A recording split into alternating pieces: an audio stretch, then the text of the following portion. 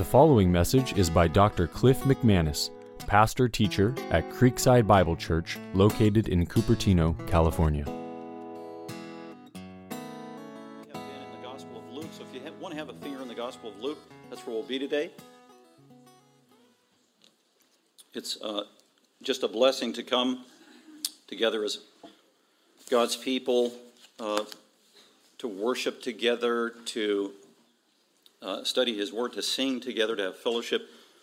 All of these things and elements are intended by God to be a blessing to His people. So what a joy it is each week. Hopefully as a Christian you anticipate each week looking to the time where you can come and put everything aside, all the distractions and worries of life and the week aside, and be with God's people and be refreshed. So I know I do.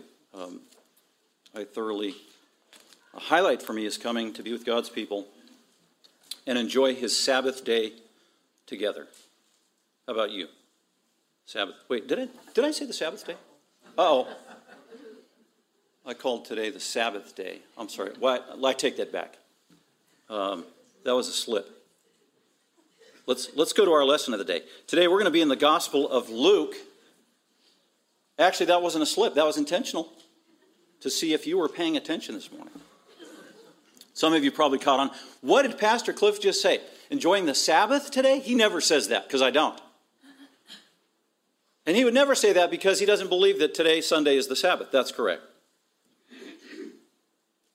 Because today, Sunday, according to the Bible in the New Testament, it's the Lord's Day, isn't it? It's the Lord's Day. That's totally different. I brought up the Sabbath because it's in our passage today. Luke 14, that's where we'll be. Luke 14, 1 through 6.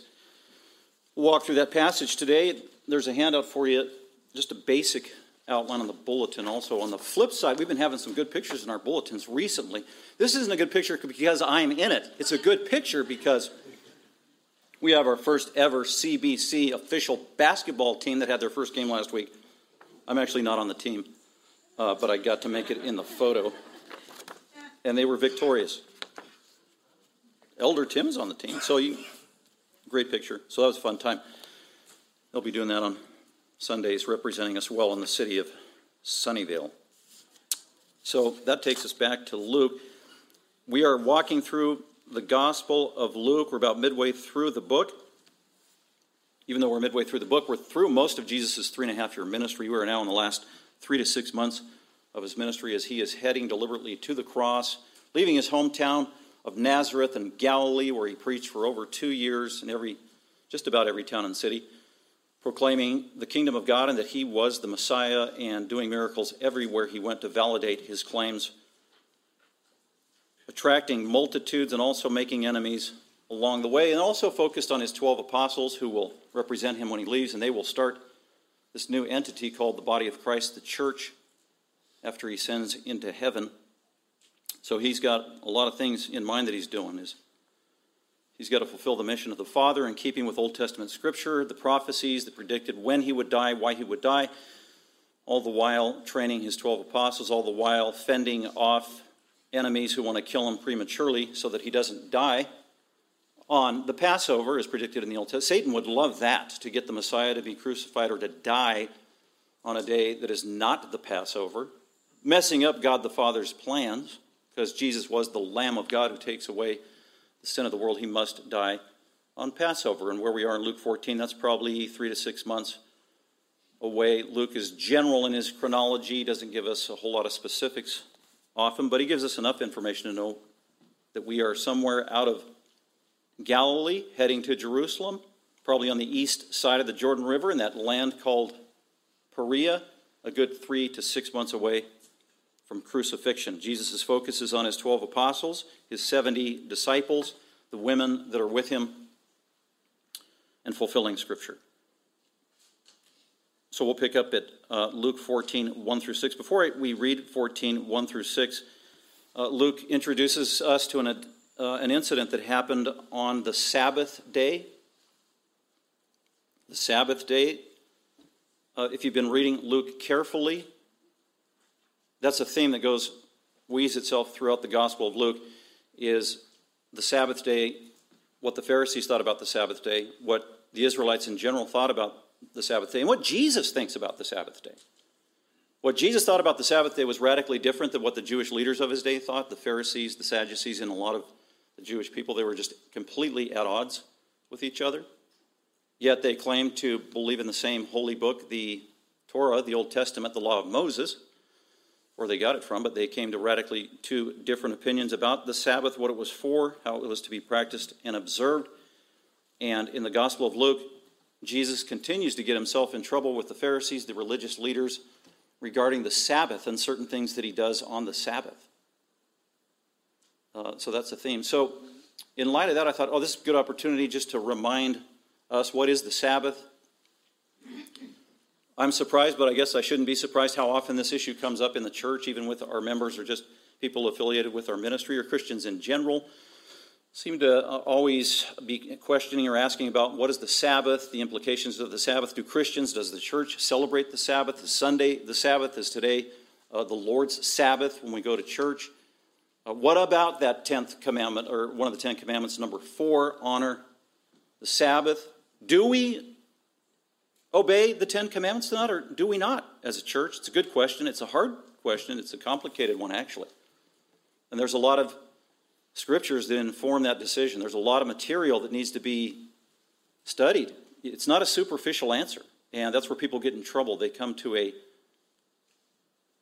unbalanced answer regarding things like the Sabbath and the laws of Moses superficially by not taking in all the data, the full counsel of God, and either end up on one extreme or the other. Some Christians literally say, we don't have anything to do with the Mosaic law, the 613 laws of Moses, including the 10 commandments. They're not binding on me as a Christian. They're not binding on the church. I think that lacks balance, and we'll see why. One of the reasons I think that lacks balance is when the New Testament writers, including Paul and Peter and James, who wrote the New Testament for the church, they make a point, and a lot of times they validate it, justify it, by quoting something out of the Mosaic law. So they didn't just disregard the law of Moses and its implications. And then there are other Christians who go to the other extreme, out of balance, saying, of course, yes, we practice the 10 commandments and we practice the Sabbath, and today is the Sabbath, today is the Lord's rest.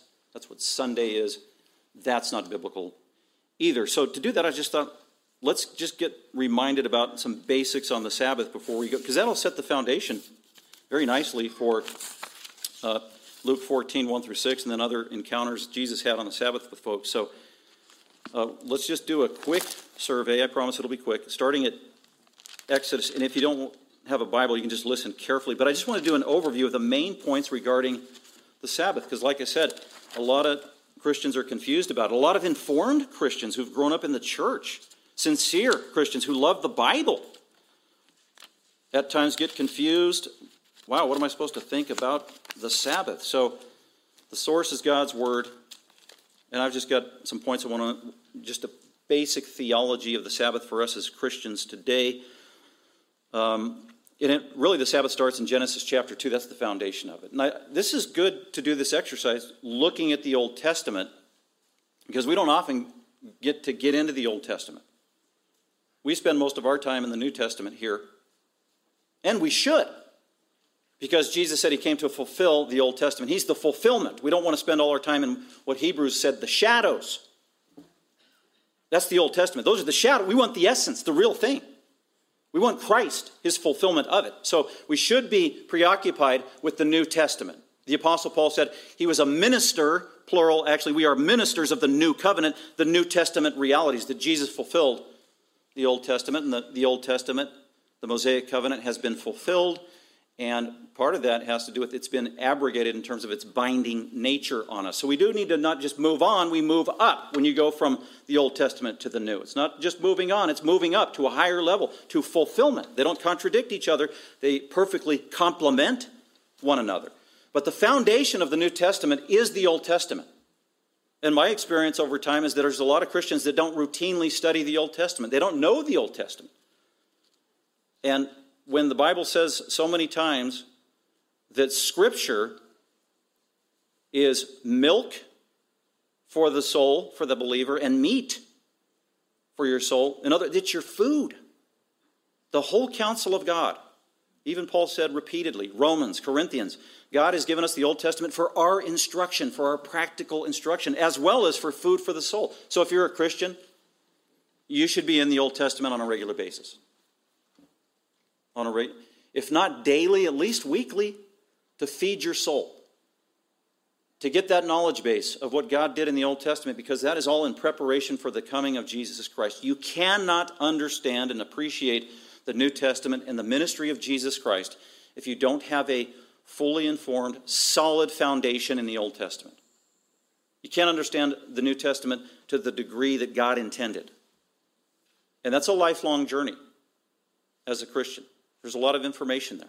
But always at some point, just be reading something out of the Old Testament. So we have the privilege to do that here in one way, looking at just a couple of passages. Regarding the Sabbath, point number 1 on the Sabbath is that it really starts in Genesis chapter 2. God creates everything in 6 days, and then in Genesis chapter 2, it said that God ceased from his work, or he rested. And the Hebrew word there is Shabbat, and that's where we get the word. That's the word for Sabbath. That's Genesis 2:3. That's where Sabbath comes from. It's a Hebrew word. The Lord, Elohim, God the Creator, Shabbat. He rested and stopped creating things because it was done. He was finished with creation. It was good. It was very good, exactly the way he wanted it. And he hasn't been creating since then. So that's where it comes from. God rested on the seventh day. He created in 6 literal days, and literally on the 7th day, he ceased. He rested. Shabbat. To cease or to rest. That's the important historical background to it. So that's, say, 4000 BC, in the days of Adam and Eve. You fast forward to the days of Moses, about 1400 BC. From 4000 BC to 1400 BC. God hasn't said anything to his people regarding the Sabbath since the time of Genesis chapter 2, when it said that God rested on the 7th day. So from the time of Adam to the time of Moses, which bypasses Noah, Abraham, Isaac, Jacob, Joseph, and other saints. So from the time of Adam to Moses, God never gave an injunction to anybody, as far as we know that's recorded, saying, oh, you need to obey the 7th day. You need to honor the 7th day. You need to not work on the 7th day. God never said that. He never recorded it. He never expected it of the saints. That's a long period of time. That's over 1,000 years of God not requiring or expecting anything from his people to be obeying the Sabbath day as a holy ordinance. Didn't happen. Theologians will tell you that it did, and I will say it didn't happen. It's not in the Bible. Where's the first time that the Sabbath was implemented as a ritual from a religious point of view, from God's requirement? And that would be in Exodus 16. So the context here is in the days of Moses. God raised him up. He delivered about 2 million Israelites out of slavery from Egypt. They get to the Red Sea. God does a miracle, opens up the sea. The almost 2 million Israelites walk through the Red Sea on dry ground. They make it across into the wilderness where they're going to get the 10 Commandments. And then God closes the Red Sea on Pharaoh and his armies and destroys them. So God rescues and saves his people. And that brings you to Exodus 16. That's the context. And they are there for maybe just 3 days, and they can't find any water. And then these 2 million people that just saw the greatest miracle in the history of the world don't have any water after 3 days. And so what do you start to do? They start complaining to Moses, whining to Moses. You brought us out here. We don't have any water. So Moses pleads with God. He prays, God provides, and God provides a miracle. God provides water for them. And then he begins to provide food for them. Manna from heaven, whatever that was. We don't quite know what it is. I like to think it was angel food cake because I think that's tasty. And I can eat a lot of it. And he also provided quail, some meat, a little protein, on a regular basis immediately. So he meets their needs. And so that's Exodus 16:22. And now on the 6th day they get, so God gave this command. Okay, here's what you're going to do for food. They didn't know it was going to be for 40 years, but basically he's saying, here's your menu and what you need to do for the next 40 years while we're out here in the wilderness is I'm going to provide manna every single day. and quail, and you need to go out every day, 6 days a week, and gather the daily manna like you would gather the daily newspaper. And just gather enough for the day. And then the next day, go gather enough just for the day. Trust me for tomorrow. Just worry about today. For 6 days. But I don't want you to do this on the seventh day. I don't want you to gather and work on the seventh day, because the seventh day I hereby sanction now as a holy day.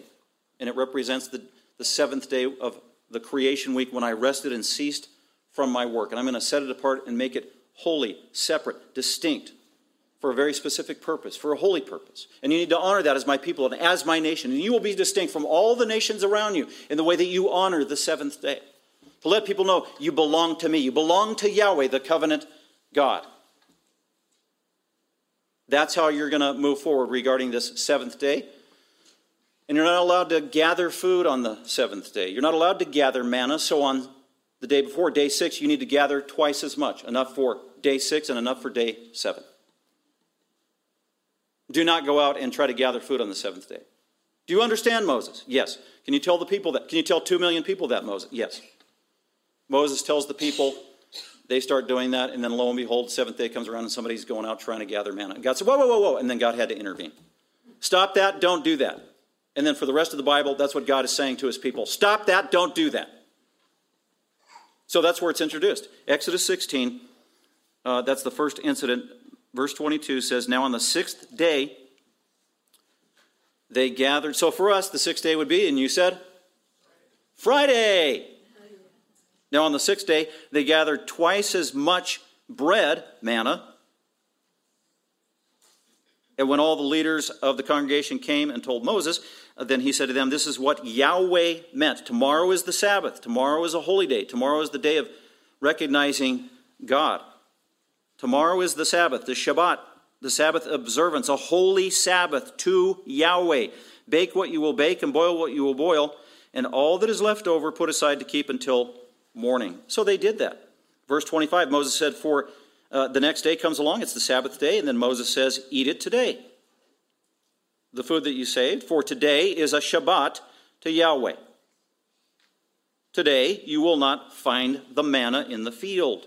6 days you shall gather, but on the 7th day, the Shabbat, the holy day, there will be no manna.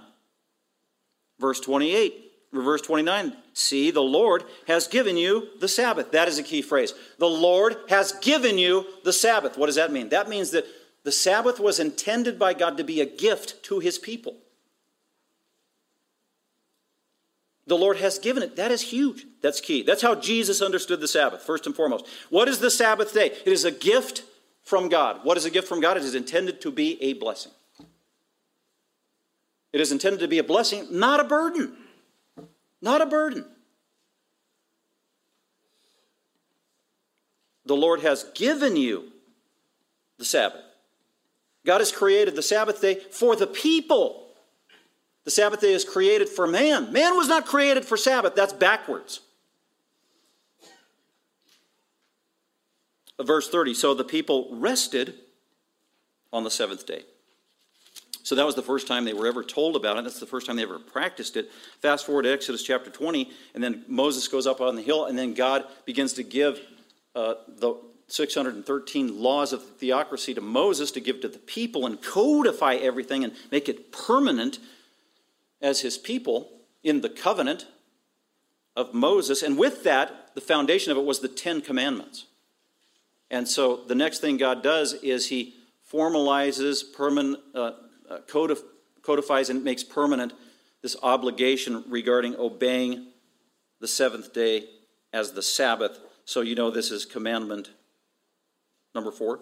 Or you got the first 4 that honor God. So look at Exodus 20, verse 8. God said, remember the Sabbath day and keep it holy. Remember the Shabbat and keep it holy means set apart. Keep it different. Keep it distinct. That's what holiness means, to be set apart. And you can be set apart in a lot of different ways. Remember means to remember to obey, remember to comply, remember to do it, take action. Remember the Sabbath day to keep it holy. And then he gives the justification why. Well, why should we keep it holy? Lord? None of the nations around us do. We haven't been doing this for 1,500 years, 2,500 years. Why now? Oh, because you're my people. I'm creating the theocracy of Israel. I'm creating my nation, my covenant people, from which the Messiah will come. Here's the reason why you keep the Sabbath. Verse 9, 6 days you shall labor and do all of your work. That's always a good reminder, because that has never been reneged by God. He wants us to be a working, productive people. But specifically for the theocracy, 6 days are allocated for working, doing labor. The seventh day, the Shabbat, the Saturday, is a holy Sabbath of the Lord your God. In it you shall not do any work, you or your son or your daughter, your male or your female servant, even the slaves, if there were any, get a break. And get this, even the animals that were hardworking, the cattle and the camels and the horses and all those that did manual labor, they get a break. They get a day off too. Don't overwork your animals. Be good stewards. Your cattle, your sojourner who stays with you. Well, why do we do this, God? This is key, verse 11. For in 6 days, oh, by the way, look at chapter 20, verse 1. Who's talking here? Is this Moses talking? No, it says, then God, Elohim, spoke the following words. So when we hear somebody talking, giving the Ten Commandments, that is God Almighty himself talking. This is God. So as a Christian, you got to decide, do I really believe Exodus 20, verse 1 literally or not? When it says, God spoke these words. That has to do with our hermeneutics and our approach to Scripture. Do we take a face value of the Bible? Is this a historical reality? Did this actually happen? Did God actually say this to Moses? Did Moses actually write this book? Did Moses write this down as God superintended? Or did something else happen? And we're to read this allegorically now and symbolically and not take it literally. And actually, if we take it allegorically and not literally, then chapter 20, verse 1 doesn't mean God spoke all these words. When it says God spoke all these words, it's not, no, God didn't speak all these words. Then you believe just the opposite. Which means then you can't trust your Bible. This is important. This is hermeneutics, how to study the Bible. Well, God spoke all these words to Moses, verse 2, and then God said, I am the Lord your God, who did the following. I just saved you. I just rescued you from the Egyptians. Now I'm going to give you the Ten Commandments. This is God still talking. Keep that in mind. Absolutely vital, important. God is talking to Moses, and he says this in verse 11. I want you to keep the seventh day holy, sacred, separate, distinct for me as a people, because, here's my reason, verse 11, for in 6 days, and God knows how to count. And for God in the Bible, 6 means 6. He is very consistent about that. 6 days, 6 yom. Yom is the day word for day, and here he means a day. A 24-hour day. A normal day. 6 days. There's nothing fancy or tricky or over our heads about it. It's just take it at face value. This is what God said. For hey, Moses, in 6 days, Yahweh, me, I made the heavens and the earth and the sea and all that. I created everything in 6 days. It didn't evolve like the theistic evolutionists try to tell us over thousands of years. No, I created it all in 6 days, all of it. And it was complete and it was very good. For in the 6 days, Yahweh made the heavens and the earth, the sea, and all that is in them, and I rested on the seventh day. That would have been, for us, that's Saturday. Therefore, the Lord, or Yahweh, has blessed the seventh day and made it holy. So you either believe that at face value or you don't. You either believe God at his word or you don't. You either believe the Bible or you don't. Absolutely foundational. So God created everything in 6 days, and he didn't use evolution to do it over the course of thousands of years. That's what he says. And this is why the theocracy of Israel was supposed to celebrate the seventh day in honor of God as the creator. That's why they were doing it. They were celebrating the seventh day in honor of God as the creator, that he created everything in 6 days and rested on the seventh from the time of Moses, which is 1400 BC, all the way up until the time of Jesus. Jesus honored the Sabbath day. Jesus honored this law in Exodus 20. Jesus celebrated the Sabbath the way it was given by God. So all the way from Moses to 1400 BC to the days of Jesus for 1,400 years, God's people, the Israelites, are celebrating the seventh, literally the seventh day in the week. Thank you, Lord, for creating all things in 6 days and resting on the seventh. So it was at the heart of worship. It was the highlight of their worship week. Jesus believed this, and he celebrated this. He honored this. So that's why God gave the Sabbath. There are several other passages we could read. I don't have time, but he adds to it. He's already said it was holy. I gave you the Sabbath as a holy day, distinct, set apart, unique for me. It's a time of worshiping God. So that's one of the main points. It's a time to focus on God and worship him. He also says it's a time of rest for his people. It's a gift so that you can rest, get refreshed and recover and get built up. You need that. You're finite people. I care about you. That was God's intent. There's another verse that says it is a time of celebration. That means rejoicing.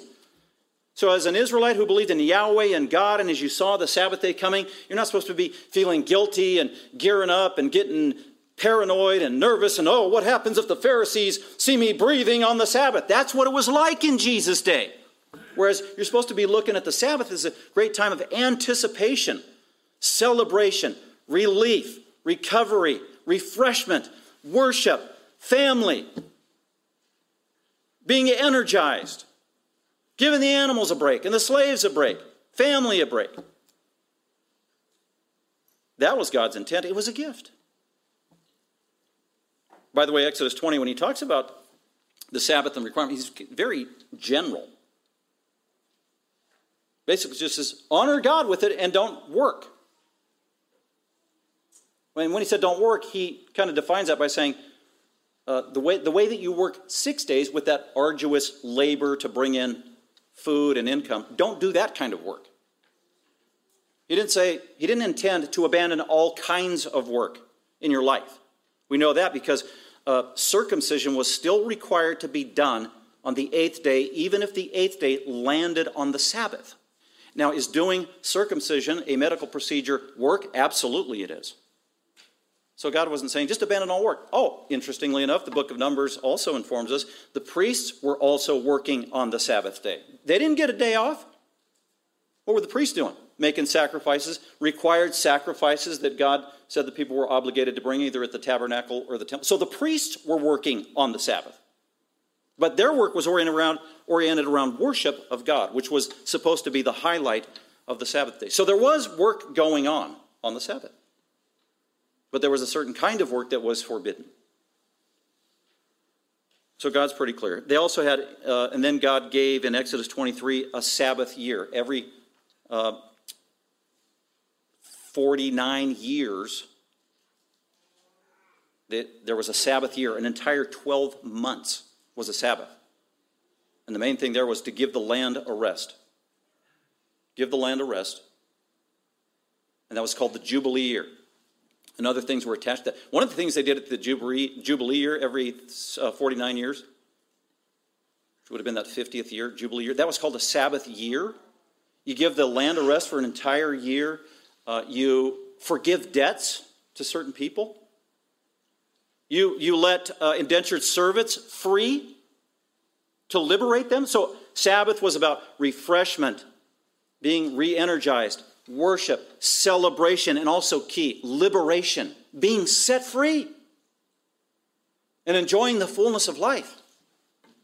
Exodus 23 and other passages. So, very important to understand the historical reality of God's intention regarding Sabbath for the theocracy of Israel. The importance of it was of highest importance because God gave 613 laws to Moses. They all had consequences if you broke them, and the consequences varied. There was a hierarchy of consequences. The death penalty was given for only a select few of the commandments God gave. Adultery, sexual immorality, blasphemy. But also breaking the Sabbath was one that required the death penalty. That's in a rare elitist camp there. So that tells you how sacred and important it was to God. There's a story in here in the Torah where somebody goes and they're gathering wood and stone or sticks on the Sabbath, and that person was summarily executed in accordance with the Mosaic law for working on the Sabbath. So that's importance. The function of it was to set Israel apart. It was twofold. What was the purpose of it? Or the function of the Sabbath was to be holy, to set Israel apart from its neighbors, but also to unify Israel as a people, as a common body. It united them. They had one mindset and one purpose, coming together, not just politically, but religiously about our God, and this is one of the ways that we worship him. So it was a unifying practice and principle, very important. Other things about the Sabbath, Jesus actually taught on the Sabbath in the synagogue, and he wasn't implicated or accused for breaking the Sabbath for being a teacher, so he could teach on the Sabbath, apparently. The Old Testament doesn't say that you can't teach on the Sabbath. So that was one thing where Jesus didn't get impugned for doing something on the Sabbath when he taught on the Sabbath in a synagogue. The Sabbath was a law for Israel. It was a law for Israel. That's important because for the church, Paul said clearly, we are not under law. We are not under the law of Moses. That's clear. Galatians. We're not under the theocracy of Israel either. The Sabbath was never commanded for the church in the New Testament. So you go into the New Testament, and the Sabbath, the way it's given in the Old, is never commanded for the church. The apostles and the epistles, they never command the church, okay, you need to obey the Sabbath. As a matter of fact, just the opposite is told to the church. Colossians 2:16. The Apostle Paul is talking to this legalistic faction in the Colossian church. And I don't know, they were probably influenced maybe by Jewish legalists and other kinds of weird theology, and they're being legalistic, and they're undermining their freedom they have in Christ, and he reprimands them slightly and codifies it, writes it down so that we have it in the New Testament. So it applies to us. It's get rid of your don't do this, don't do this, don't do this, being equivalent with true religion. That's legalistic. Do this, do this, do this, don't do this, refrain from this, refrain. That's legalism. Paul said, don't do that. Colossians 2:16, he literally says, don't let anybody judge you regarding a new moon or a Sabbath day. Don't subject yourself to that yoke of legalism that comes right out of the Old Testament. That's for the theocracy of Israel. That was not the purpose of the Sabbath. So that is explicit. We don't celebrate the Sabbath. We don't practice the Sabbath as a church. Today is not the Sabbath day. Jesus and the apostles instituted and replaced the Sabbath day with the Lord's Day, which is Sunday, which is Resurrection Sunday. We are celebrating Jesus' resurrection every Sunday when we gather as a people, as the church. It's called the Lord's Day, not the Sabbath. We don't practice the Sabbath, but the Sabbath has been fulfilled by Jesus. So that's important. God gave the Sabbath as a type. T-Y-P-E. What's that? That's a technical term, meaning as a prophecy, as a living, metaphorical, observable prophecy. Some prophecies were spoken one time. Some prophecies were written down in Scripture, and some prophecies were lived out. Some were lived out one time only.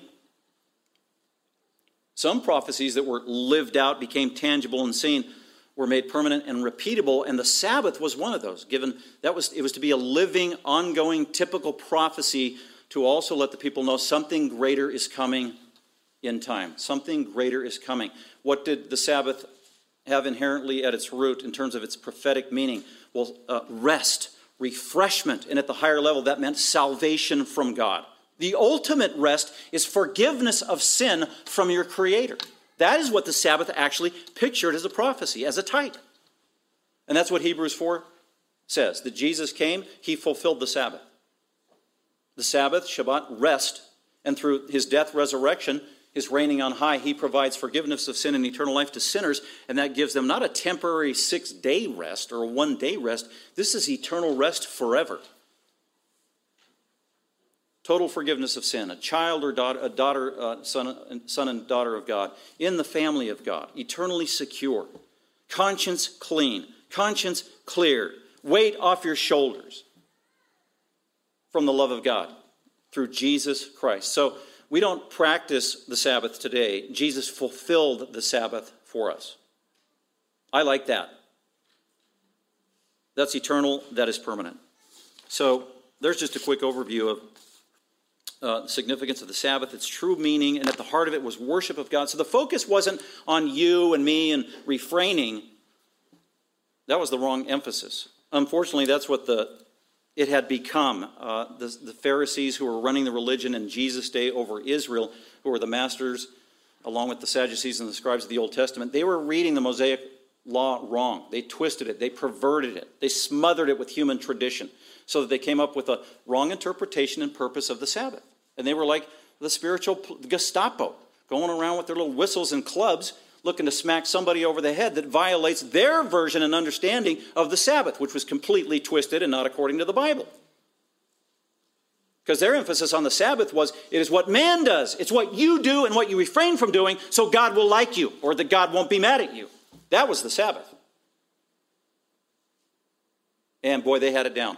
And over the course of time, over 100 years of Jewish rabbinic tradition had been growing and accumulating, and they're writing it down, and they're creating this book and commentary that you're supposed to use. You don't just read the Mosaic Law straight as it is. You got to read it through the lens of the Jewish tradition that reinterprets it kind of and gives you a totally different meaning. So they smothered the Word of God with their traditions. Jesus literally said that. And that's what they did with the Sabbath. So their view of the Sabbath was absolutely turned on its ear, twisted. Instead of being about rest, it is now about restrictions. Instead of being about refreshment, it is now all about guilt. Instead of bringing relief, it brings a burden. So you can turn back to Luke 14 now. And most importantly, it's supposed to be about the worship of Almighty God. And they turned it into just the opposite. This is all about self-righteousness. So we pick up. Jesus has been preaching, spoke to a couple crowds. He made the Jews angry because he told them more Gentiles are going to be saved than Jews that are living today.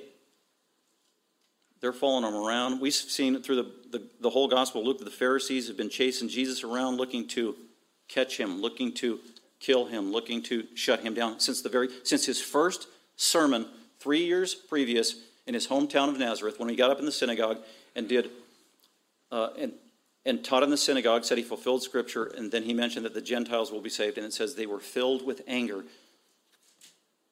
He's the preacher. Imagine that. And he said that the Gentiles could be forgiven. And they all at once got up in anger, seething rage, and attacked him. And I don't know if there was a back door to the synagogue. There must have been, because it said he slipped out. And they chased him to where there was a cliff, and it said they intended to grab him and throw him off the cliff. You know what that means? That means they wanted to kill him. So that's been their mindset since day one. That is the Pharisees. And so we see that repeated all throughout the Gospel of Luke. Well, here it is again. So let's go to chapter 14, verse 1. So Jesus is going around. He's kind of an itinerant preacher. He's meeting Jews everywhere because he's in the land of Israel. There are synagogues everywhere. There are thousands of synagogues, and even more thousands of Pharisees, because they rule the synagogues. And so it happened here in Perea, probably, that when he went into the house of one of the leaders of the Pharisees, that's what you should have said when you read that. Not just a Pharisee, that never goes well. 100% of the time in the Gospel of Luke, and he has an encounter with Pharisees, it never goes well. This is one of the big shots, the big hoo-has. The intimidating ones, the influential ones, the one that knows his stuff. Kind of like when and you open the door. Hello, we're from the Church of Jesus Christ of Latter-day Saints. And then there's two Mormons there. And they're usually 18, 19, young guys. Or, hi, we're here from the kingdom of God. And this is Jehovah's Witnesses. They're in twos. And then if you engage with them and talk, and you want to have another conversation, you agree to another conversation, inevitably, what happens, they get rid of the young guys, and then the experienced guys will come talk to you. The guys that know their stuff. The seasoned guys that really know the doctrine of the church. And that have had these conversations. They're not intimidated by anybody. They've got an answer for everything. So that's kind of what's going on here. This is a leader of the Pharisees. So the Pharisee, don't be deceived. The Pharisees got a network from northern Palestine, Israel, all the way down to the south. They know what's going on. They work together in lockstep. They had their schools. They had their leaders. The leaders of the Pharisees, so this guy is a big shot. So Jesus is invited to his house on the Sabbath, so that's key. So there's the two key words in verse 1. Pharisee, and then Sabbath, so it's on the Sabbath, to eat bread. So Jesus was invited to lunch, fellowship meal after synagogue. They did their celebration, religious service on Saturday, and this is the fellowship meal at somebody's house. And he's a Pharisee. And they were watching closely. They were watching him closely in the house. And there in front of him at the house was a man suffering from dropsy. And Jesus answered and spoke to the lawyers and the Pharisees there at the lunch in this guy's house. Is it lawful to heal on the Sabbath or not? But they kept silent. And he took hold of him, the one that was laying there with dropsy, a disease, and Jesus healed him, and then he sent him away. And Jesus said to everybody there at the lunch, which one of you will have a son or an ox fall into a well, that happens routinely there in the land of Israel, and will not immediately pull him out of the well, even if it's a Sabbath day? Verse 6, and they could make no reply to Jesus on this matter. So it's just 6 verses. Not a whole lot of information, but it is loaded. It is potent. So let's just look at it. Let's look at those 3 points that I outlined for you there. And one of the themes here, I think, is legalism. Jesus is confronting several things on, and he's also not just confronting things, he's elaborating things. He's expanding on the mercy and grace of God that is inclusive in the kingdom of God of Gentiles, of the dirty Gentiles, that they can be forgiven as well. That's an ongoing theme as well. To set the context, this lunch that takes place at the Pharisee's house starts at verse 1 and goes all the way to verse 24. So we'll be there next time as well. That's one sitting, one context. There's a lot that happens at that lunch, a lot that Jesus says. But this is the thing that started it all. This was the catalyst.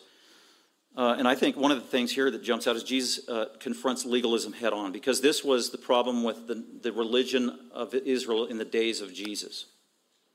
And it had undergone degeneration. God gave this religion to his people, promised to Abraham, but fulfilled with Moses and the Mosaic covenant in the Old Testament, and the Torah in particular. The first 5 books of the Bible was intended to be God's divine revelation given out of the grace of God as a gift, so they might come to realize their sin and be rescued by a gracious God who is a Savior and would provide the way of forgiveness for them. By grace, through faith, apart from works. That's always been God's plan. That was true in the Old Testament under the days of Moses. And over time, these disobedient people have continued to twist God's scripture and turn it into a legalistic works righteousness system where you earn favor from God based on what you do, on your terms. And that is absolutely prostituting God's intention of what true, pure religion is. Religion is not bad. False religion is bad, and that's what this has become. And Jesus, he's a religious man. He's a rabbi. He's a prophet. He's a priest. He's the Messiah. This is all religious in orientation. Pure religion, true religion. Religion of the soul, religion of the spirit. Religion of the physical body. Religion representing the one true God, to bring relief and salvation to sinful people. That's Jesus' message, and one of the things that attacks that and undermines that and clouds that worse than anything else is called legalism. And you can have legalism in the religions of the world that have nothing to do with Christianity. You can have secular legalism, and probably what's worst is religious legalism. Christian religious legalism, that's actually the worst. Or biblical religious religion, and that's what Jesus is attacking here, because it's distorting the Word of God so that the people can't access God's truth. They're shutting the doors of heaven by their legalism. And that's what he's attacking here. What is legalism? Just a brief definition so that we got that down. I would say if I were to define what is biblical religious legalism, scriptural legalism, which is not good, it's a damning belief system. Legalism is an attitude. That's where it starts. It is a belief system. It starts on the inside and what you think. It manifests itself, sure, in actions, but it's a belief system and an attitude. That is legalism. And what is the attitude or belief system? You actually believe that you can earn God's favor by your human works. And there's a direct correlation. The more good works I do, the more God likes me. And it's proportional as well. The more you do, the better. The more detailed you are, the more precision you have in your legalism. And that's why the Pharisees, they were the masters. Pharisees, the pure ones, the separate ones. That's what they were known as or called themselves. And they were the masters of Hebrew Mosaic legalism.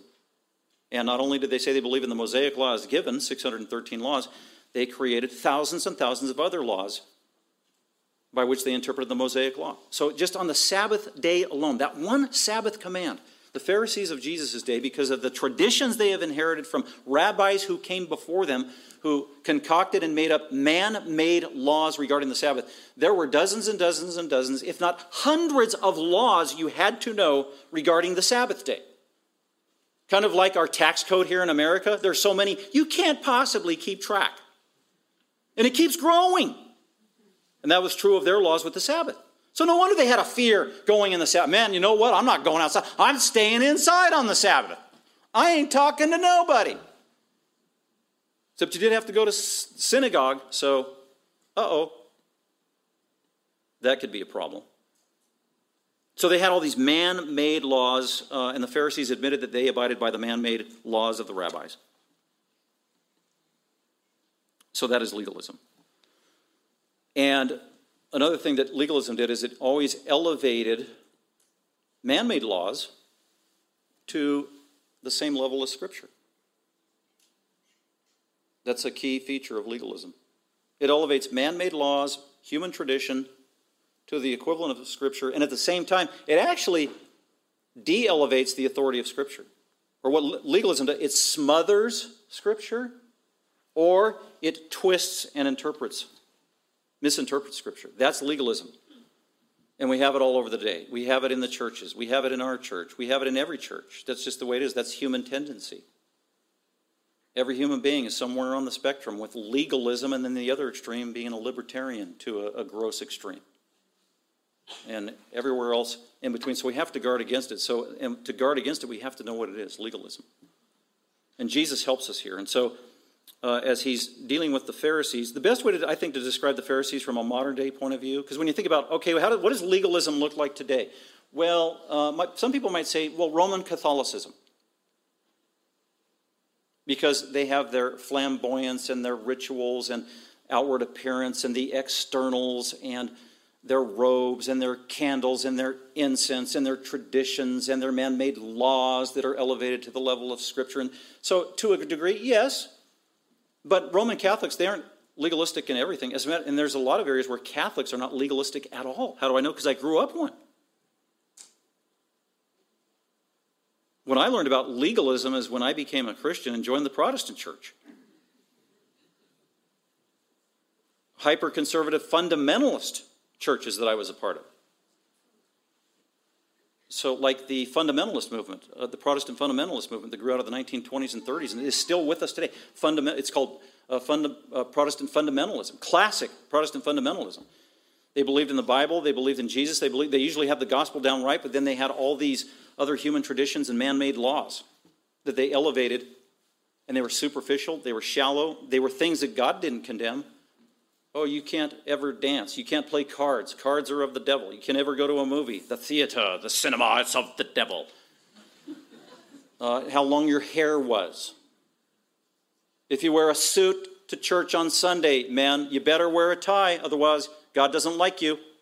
Ladies, if you're not wearing a dress, shame on you. And by the way, how long is your dress? I hope it's covering your ankles. I hope your neck isn't exposed. And on it goes. And they just got this long list, and this long list is always growing. And you can never master the list because they're in charge of the list. And they make up the list. And you don't know the list. So they're always a step ahead of you. So you fear them. So they have power over you. That's the point. And it's the elitist fundamental ones. They're the ones that, and the only ones really, that please God. And it's all by human works. So what was a Pharisee? Well, the problem with Roman Catholicism is not legalism as much as it's ritualism that drowns out the truth of the Bible. Take the externals of Roman Catholicism and its ritualism replacing truths of the Bible, and combine that with classic Protestant fundamentalism, legalistic fundamentalism, and I think you have a perfect picture of what a Pharisee was in Jesus' day. It's the externals and the pomp and circumstance and the superficialities, all the man-made rituals, along with the horrible, rotten, judgmental, condescending, godless attitude of a religious legalist that historically was exemplified in the fundamentalist movement to certain degrees. That's a Pharisee. So with all that background that I thought was very important, we will pick that up next time as we walk through the story and see Jesus confront these legalistic Pharisees head on. And it's a beautiful thing because then Jesus shows us how we can be liberated from religious legalism that is either entangling our life right now and you just don't even realize it, or it's breathing over your shoulder or over your head, or in a blog you like to read, or a study Bible you have, or a practice that you're currently observing. Because Jesus came to set people free, didn't he? Blessed Savior. Thank you for listening. For more information about Creekside Bible Church, please visit our website at creeksidebiblechurch.com.